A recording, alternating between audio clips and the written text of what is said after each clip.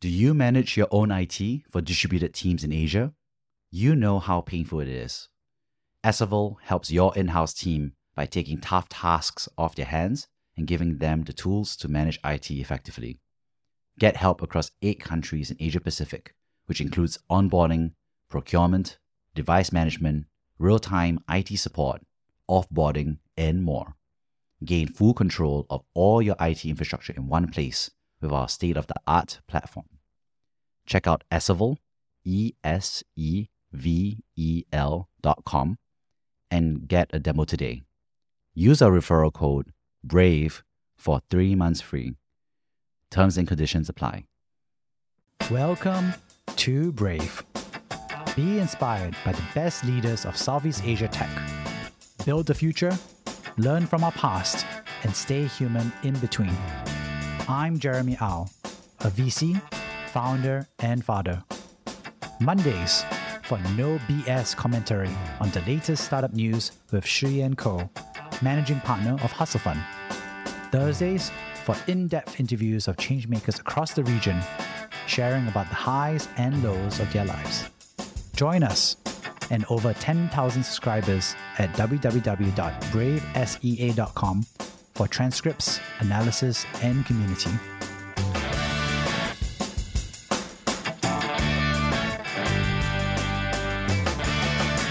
Hey Kayla, really excited to have you on the show. You are one of the few folks who are really kind of like spearheading Southeast Asia's regional VC point of view, ecosystem builder, book summarizer, and proud flag bearer of the Philippines representation in Southeast Asia tech.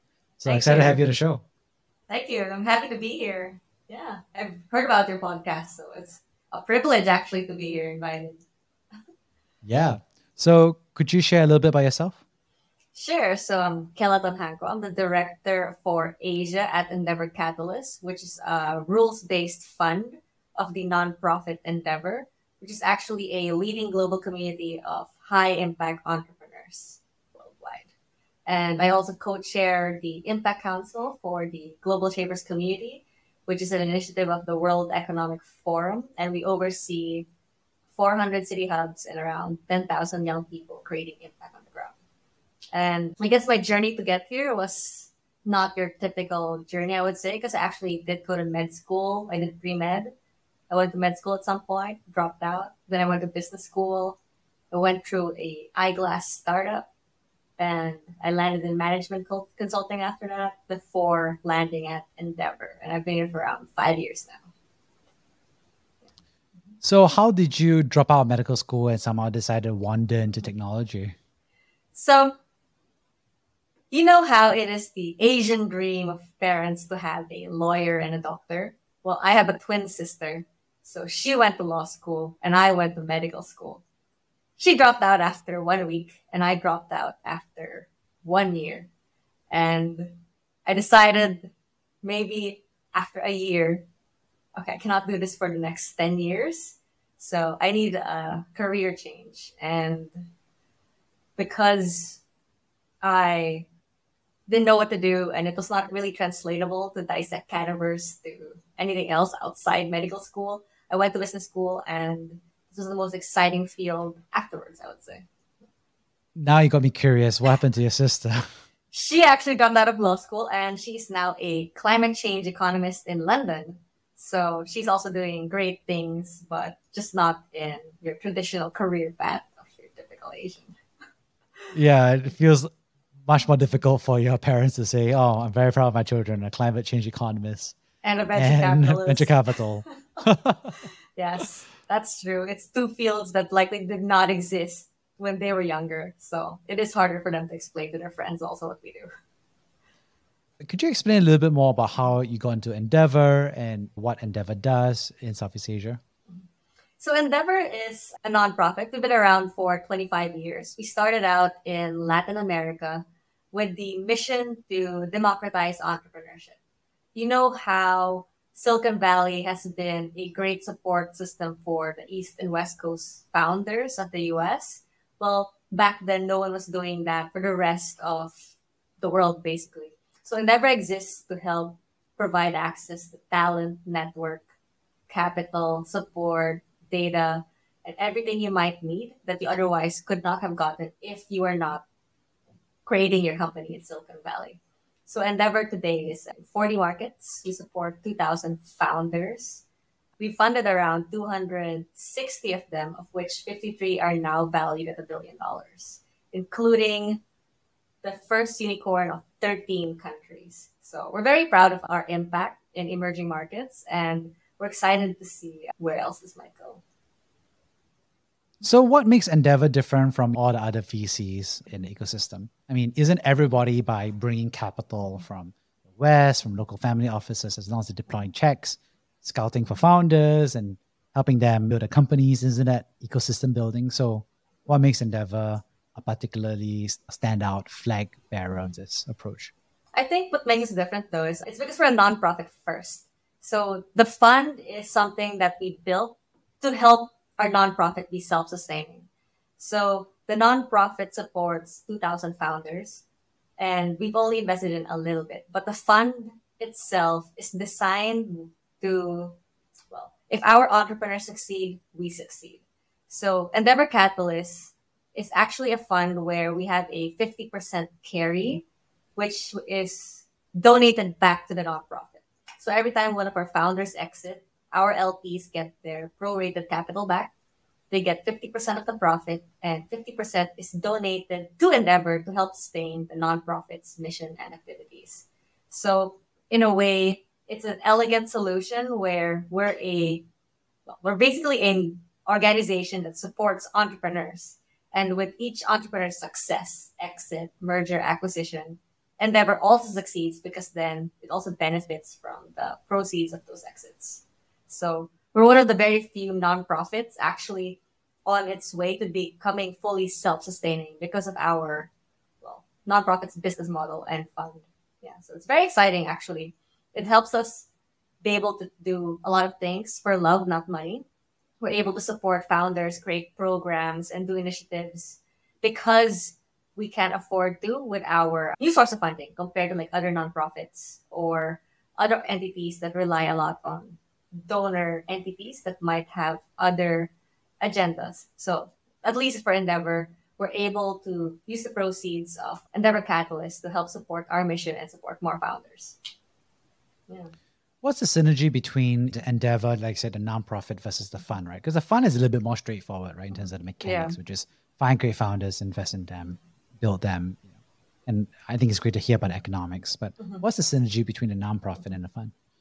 So the nonprofit, we have a very long, rigorous selection process for any entrepreneur to actually become an Endeavor entrepreneur. Like to join Endeavor's network, they essentially have to meet at least 16 different people, go through at least 4 stages of a selection process, which culminates in a final international selection panel where 6 of our top 1% of mentors worldwide have to vote after 3 rounds of deliberations, 6-0, not 5-1, not 4-2, for any entrepreneur to join the network.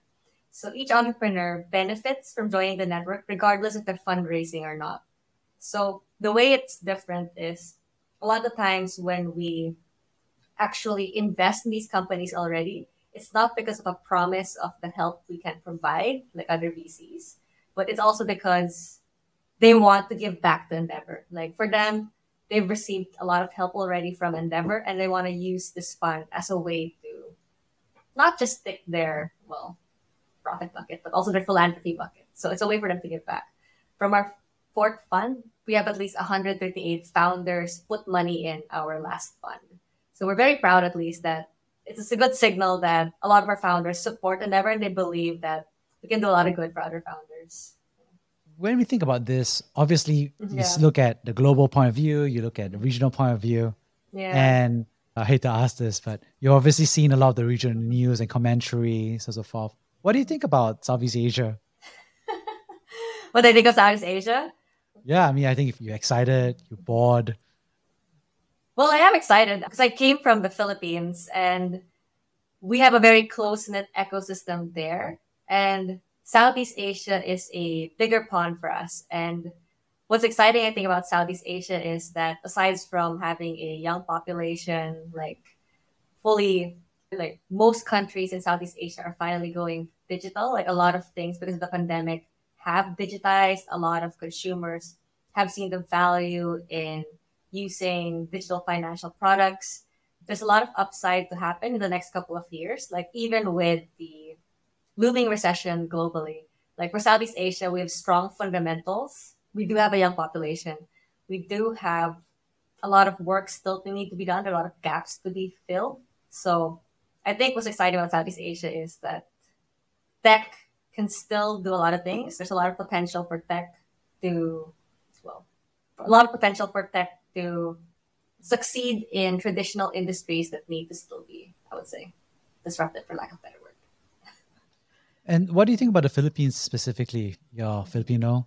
Yeah. You've obviously traveled around the world, and now you're back in Southeast Asia investing. How do you think about the Philippines? I think for the longest time, when I started out in Endeavor in 2017, the Philippines was an overlooked market. A lot of people were excited about Indonesia, and deservingly so because of its population size and potential. But the Philippines was one of those countries where we didn't have a lot of success stories of tech companies succeeding and exiting for a lot of investors to look into it. But because of what's happening with some of the Series B companies where Kumu raised from General Atlantic, Grocery raised from KKR, there are a lot of interest now because people are starting to notice that we are also a considerable market. We have at least 110 million people on the ground. We're a young population where the average age is 30, which is still young compared to China, Japan, and other aging populations, and we all speak English. So there's a lot of interest now in the Philippines as a market because they are seeing, at least for the early stage investors in the seed and Series A stage, that people can raise further rounds, like Series Bs and whatnot, for them to actually make a good investment in the country. So yeah, it's very exciting. A lot of the companies we've seen, like in 2017 when I first started out in the seed and early stages, are now getting the attention they deserve. And they're like really good founders, actually. Like not just foreigners and expats, but also sea turtles, like those who studied abroad or lived abroad and came back. And also some locals already starting to build companies. So it's exciting, I think, for the country, especially with all the interest that it's now coming. We're now, I think, third to Indonesia and Vietnam as a priority market for a lot of other venture capital funds. A Filipino operator shared that Yeah. she was long or bullish on Filipinos Yeah. and bearish on the Philippines market. And I thought that was a really nice way of saying it, which is that obviously opportunity is unequally distributed, but talent is equally distributed. Yeah. I was just kind of curious how you feel or react to that statement. Yeah, I am cautiously optimistic about the Philippines as a market. I know that we do have companies who have raised Series Bs like more than 10, 14, 15 in the last 2 years. Last year alone, I think, have raised the Series B and more so in the Series A's. We've reached milestones where we've had the first female founder raise the highest amount of Series A funding that they could achieve. We've had some Series C's which were the biggest ever in the Philippines. And it's exciting, but obviously I am cautiously optimistic because of what's happening in the market now. Like we do have a lot of good founders. We have strong fundamentals, but because of what's happening with the public markets, the private markets, including the Philippines, are affected in terms of succeeding funding. Like in the Series C range, pre-IPO, Series B range, we do lack investors in that area for all the companies who've just raised their Series B. So I'm cautiously optimistic about the country in terms of the next stage of funding, but I am still optimistic because we have strong fundamentals.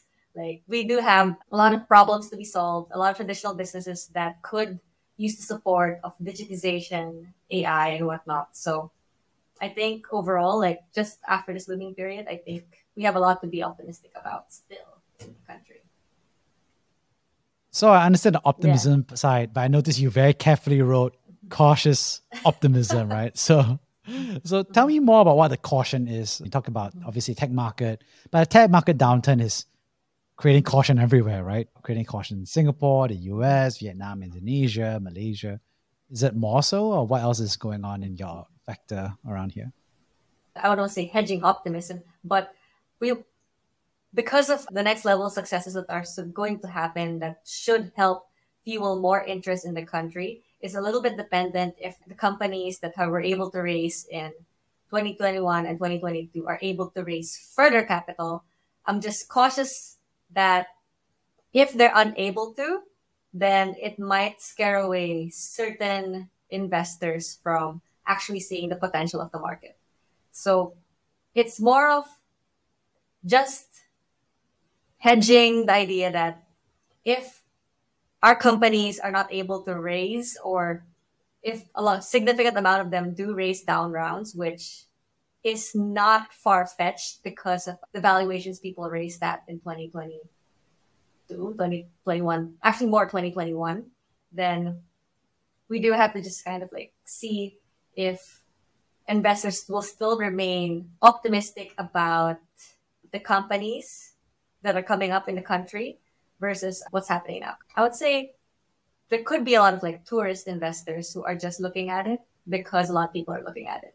So we want to make sure that the people who are looking at it will not be scared by any certain like kind of downturn that's happening in the world, the macroeconomic environment that might actually impact the sentiment for the country. But yeah, I think if we just look at what's available and all the founders, like the quality of the people building companies and the quality of the companies coming out, then there's definitely a lot to be hopeful for. I mean, I think people are also worried about the geopolitical risk of the market. And obviously the population is, like you said, smaller than Indonesia, right? Everybody's like, wow, 300 million people. Yeah. That's amazing. Singapore has like, what, 3 million folks? As a market that you're actually serving is a bit smaller than you expect, right?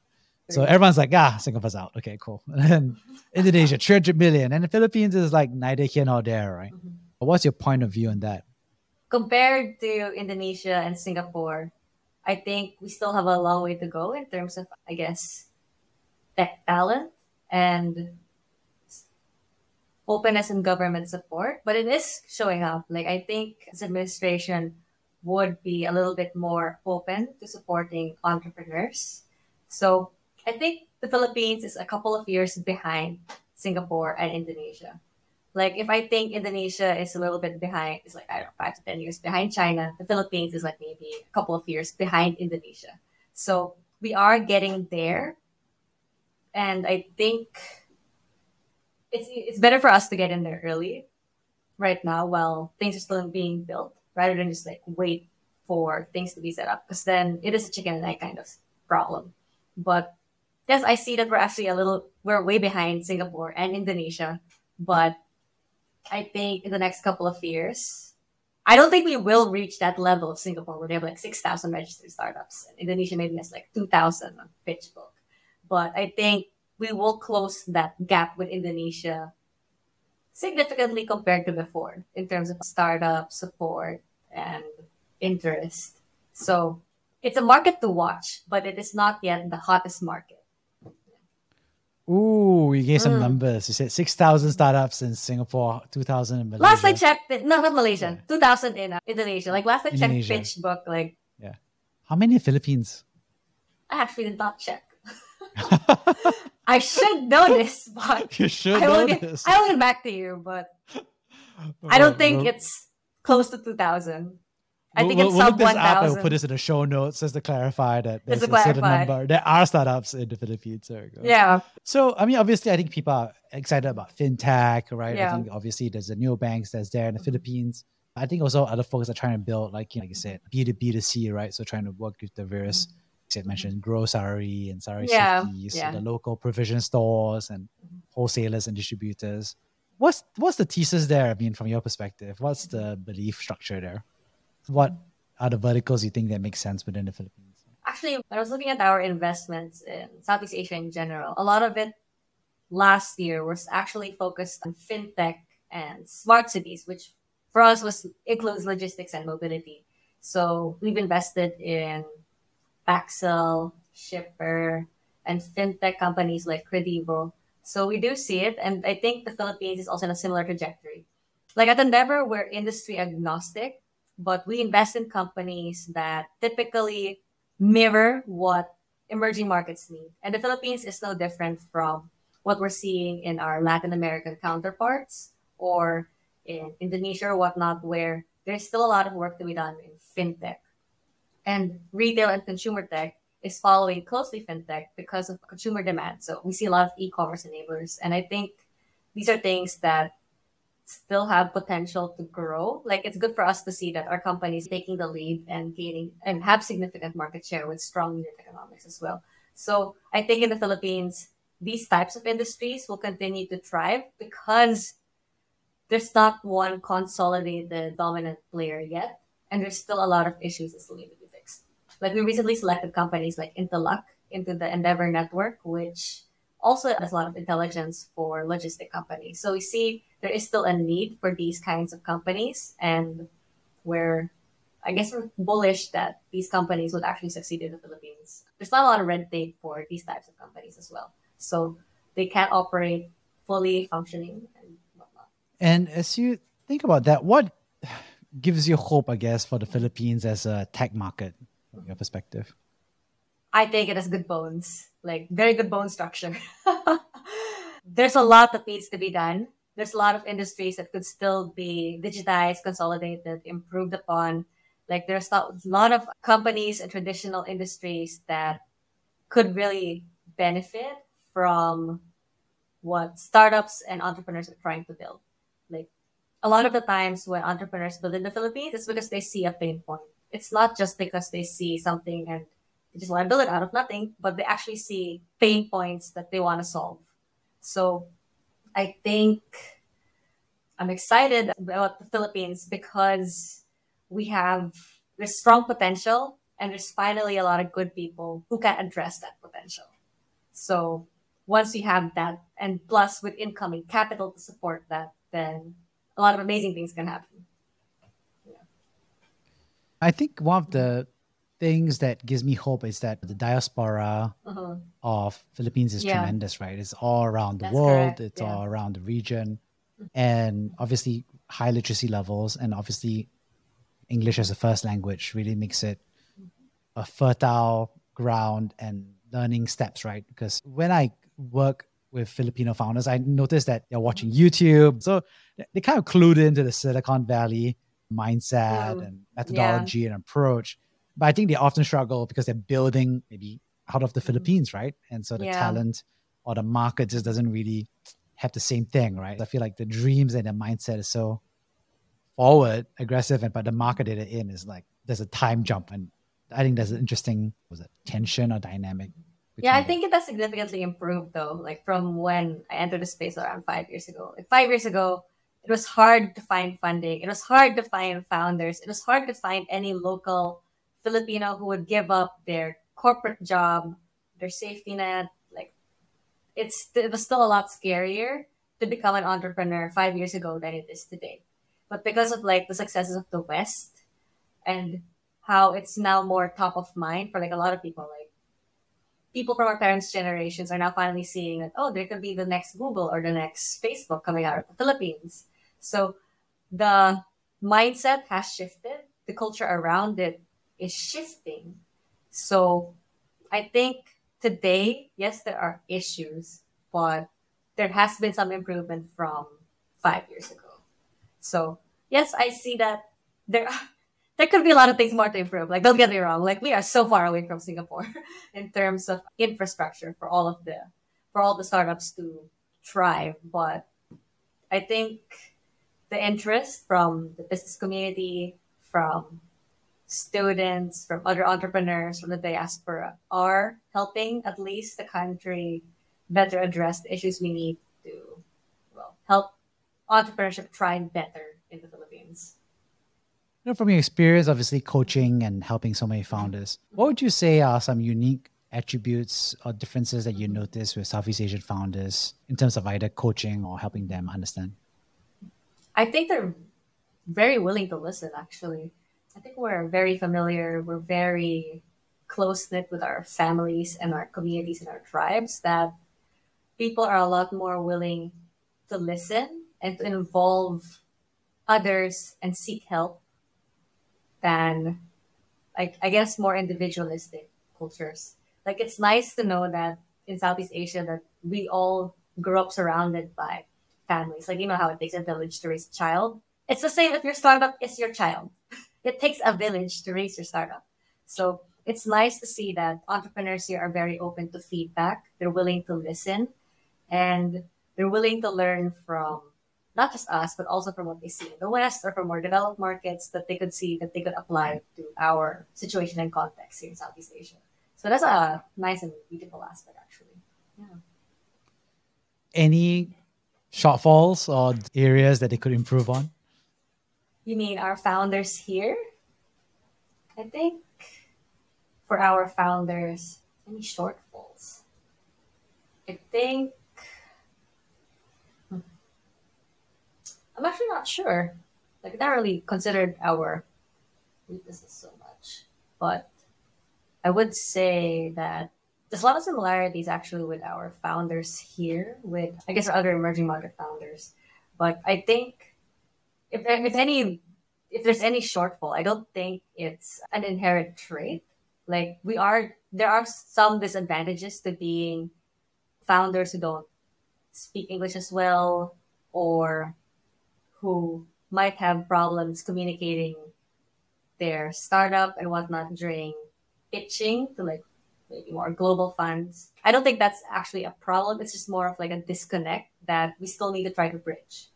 So I won't say that these are shortfalls, but more of there might be some issues where our entrepreneurs are disadvantaged that we can help support them such that they are better acknowledged, better understood by other global investors. Just because, for example, if our founders here have strong support at the seed Series A stage in terms of capital, but when they start raising their Series C's or their growth stage rounds, they will need to pitch and find support from more global founders. And if they are inhibited by any language barriers and whatnot, then this is something that we can still help them address these kinds of issues. So I'm not sure if I can say if there's like specific inherent shortfalls, but there's certainly some disadvantages to being a non-Western founder where investors in the West are only starting to see and decouple geography from the way they invest, but it's not there. So we need to support more of our founders, I guess, into addressing the gaps that they need to address before they actually go to like other. Yeah, I know that's like a backhanded answer where it's not exactly a shortfall. It's a very Miss Universe kind of reply. Well, I think what I would say what's true is that I think it's less about Southeast Asia shortfall, but more like a common trait of emerging market founders, right? And the fact is that so much capital in middle and late stage capital is fundamentally Western or frankly American, right? Yeah. And so I agree that I think literacy and English fluency is a mandatory, honestly, requirement in order to fundraise a large amount of capital. Yeah. And that's not consistent across all markets in Southeast Asia. And I would actually add on to say, I think that storytelling isn't really there yet in Southeast Asia, right? I think Southeast Asian founders versus, I think American founders, when I see the angel decks, I know it's like night and day, right? There's a big promise. It's like, here's $1 billion in America, right? Yeah. And I have this growth goal, this ambition. And it's not to say it's the right way to storytell, but I think they're willing to have that goal, right? And I think in Southeast Asia, I think the decks I'm seeing are very much product oriented. Like this is what we're doing. Yeah, they're not selling the dream; they're selling the actual product. Yeah, I think that actually is a place where we could support them more, like help them sell the dream, help them see why this is important in Asia. Like that's another thing actually is helping to get people understand the Asian context, like why that might be an issue.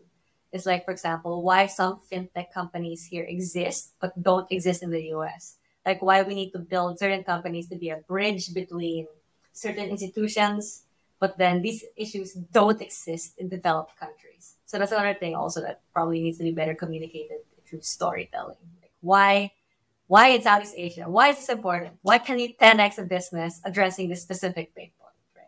I mean, I think that's totally true, right? That's another fair point is that they don't double click and explain why such a big opportunity. Because for an American investor, it's like, Isn't it just Walmart solved it, right? Monsanto solved it, right? But nobody thinks about Walmart or Monsanto as a sexy tech business in the US. But that market opportunity is still there, right? In terms of like supply chain or logistics or in agri-tech. So those are the opportunities. Yeah, like in emerging markets, you see a lot of fintech and whatnot, but then you see a lot of deep tech in more developed countries. It's because the companies that have the biggest potential here are actually the ones addressing still emerging market issues. So the unbanked, the fact that people don't have credit scores or credit histories. So a lot of the opportunities here have probably been addressed in a lot of other developed markets. But yeah, I think it's about just more of trying to communicate like, yes, but here in our country, this is what still needs to be solved. And you can help. Any advice they have for founders about storytelling? I know you've seen a lot of pitches and you also helped a lot of them with their pitches for follow-on funding. I think they really have to focus on the why, not the what. Like as you said, there's a lot of product decks out there, but a lot of people, a lot of investors are sold more on the why. Like, why are we doing this? Like, why now? Why this company? Why this issue? Why should we invest in you? So I think if founders could communicate better their whys, then they could convince a lot more people to join them for their cause. So, yeah. And so could you share with us a time that you personally have been brave? Well, I mentioned in my introduction actually that I left medical school. It took me 1 year to actually leave, but I knew from day one that I wanted to leave. So it took me 1 year to develop the courage to leave. So I would say that was my bravest moment. I have a tattoo of it on my back now, like marking that significance, because it took me a really long time to turn my back on basically at least a decade of thinking that I was going to be a doctor, but then realizing that I didn't want to be one, that it took a lot of courage to leave my expectations, my parents' expectations, society's expectations to embark on something new. Like you spend 4 years studying pre-med, you do 1 year of medical school, and then you realize it's not for you. So what do you do? So it took a lot of courage to actually deviate from that set career path to try something else. And I've never been happier. Like I have zero regrets for leaving med school, and it just took that one resignation to actually be brave. Could you share what the tattoo is? Oh yeah. So the 3 nautical stars marks a milestone each in my life, and one of them is for leaving med school. Because nautical stars, they signify guiding sailors throughout the night when they're lost. So I have 3 nautical stars on my back where one of them signifies me leaving med school, since that's one of the things that's guiding my way now. I have to ask what the other two are. You do? Okay. One of it is when I finally left to study for Barcelona, like when I actually left, because it was another big career shift and changed. And then the other one was when we created an eyeglass startup we created it in business school. It won the regional championships in Dubai, entered an accelerator in Boston, and it was actually the pivot, the catalyst for me to start being in the tech ecosystem. So for me, it opened doors, a lot of doors actually. It taught me a lot about how to build a company and scale at a company. So it was also for that experience. So the 3 nautical stars are Boston, Barcelona, and leaving med school. And share more about this startup that you built, right? For eyeglass. Tell us more about what you mean by it. We found a way to create prescription glasses for less than $1. And we were going to train and upskill women in impoverished communities or students to create the glasses and sell them in their communities. We managed all the way to pilot this in Nairobi, Kenya, and in the Philippines. We managed to form all the partnerships necessary. And at the end of the day, though, it was something none of us really wanted to do. So if our heart wasn't in it, then we didn't want to push through. But it was a good lesson in creating a startup, working with different co-founders, and trying to build a company. So yeah, it was very instrumental for me. Like, okay, this didn't pan out, but then I would still like to be in the tech ecosystem. Yeah. What did you learn from building the startup more specifically and wrapping it up? I think at the time we were 5 co-founders, and I think it was very important that all of you are aligned on what you want and that you got along well enough to see the actual product through to the very end. And if you're not aligned with the people you start with, then it's quite difficult for you to be motivated to build, because it should be a fun endeavor. It should be fun, especially in the beginning. It should be exciting. But if you have a lot of tension in the beginning, then it might not succeed. So that was an important lesson. 5 sounds like what, a student project, like you said? Is that It's the whole 5. team? Yeah, I was like, oh my gosh, like whose idea was it to have 5 co-founders? Like, That's I like- think, like in Endeavor, we've selected a lot of companies that have 1, 2 co-founders, but I think it was incredibly rare for us to select at least 6. I mean, if there were, it was because that they got along super well. But it is a very rare combination, I think, of co-founders. And as you think about this, if you could travel back in time 10 years to Kella, who's 10 years younger, Yeah. what advice would you give yourself? Well, that would 10 years ago, that would be when I was about to enter med school, actually, I think. I would tell her, don't do it. I mean, it was instrumental in changing the way you think and instilling discipline in your work ethic, but I think I would tell her that it's okay to have the sunk cost of going to pre-med and whatnot if it's something you don't really want to do.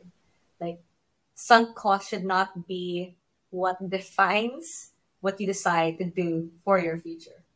All right. Thank you so much, Kella. So I'd love to kind of like summarize the 3 big themes I got from this conversation.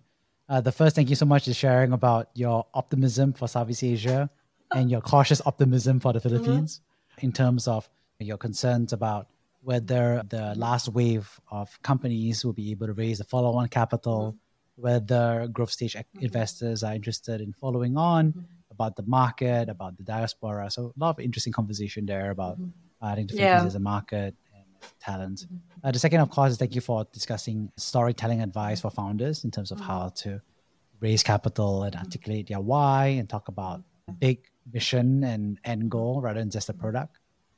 Lastly, thanks for sharing about your 3 nautical stars tattoo, ranging from med school to studying in Spain to obviously your startup founder and transition process. And I thought it was really interesting to hear your learnings from each part of it. And advice to yourself to focus on what you want to do. Yeah. So well, watch thank out you. for my next tattoos. They're all going to have some kind of stars in it, because the theory behind it is that I will always get some star themed tattoo next, because when I die, I want to die a constellation.